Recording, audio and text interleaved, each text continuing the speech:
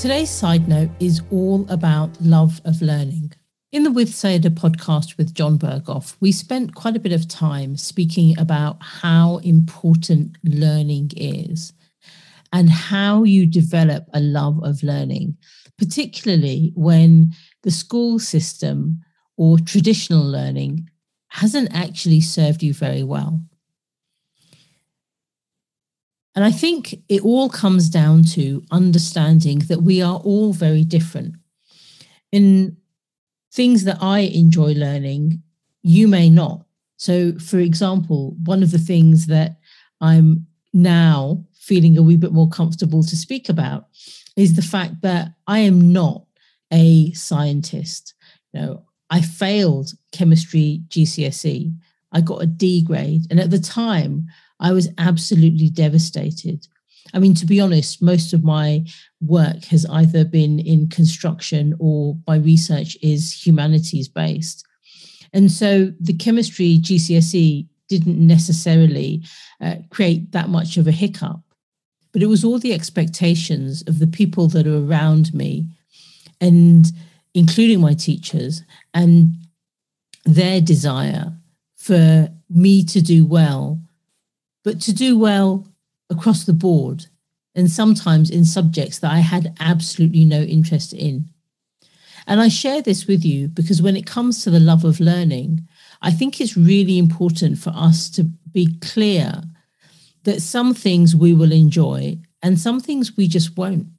And it doesn't matter, because I don't need to get a grade A in chemistry or even study chemistry, as long as somebody else is. And not everyone needs to do research in practical theology or in issues to do with kind of understanding yourself. But actually, somebody does need to do that work. And if that happens to be me, and if you happen to enjoy chemistry, then we're all good. Because collectively, as a population of people, we need the skill sets, but we don't all need to be able to do everything. And so in this particular side note, I would like you to take this as an invitation for you to discover the things that you love doing, the things that make you feel so alive, and focus on those, because that's the important thing. When we speak about love of learning, it doesn't mean sitting down and doing research and writing essays and all of these other things in subjects that actually bring you no joy. It's all about acknowledging and understanding what fires you up. What do you really enjoy? What makes you feel alive?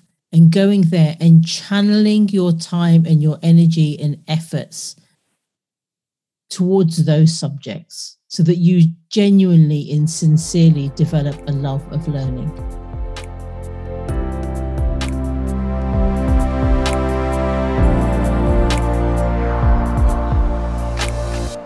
If you enjoyed this episode of With Saiyyidah, I'd appreciate it if you could rate, review, and subscribe. It helps other people find out about the podcast and the work of the Centre for Belonging and Understanding.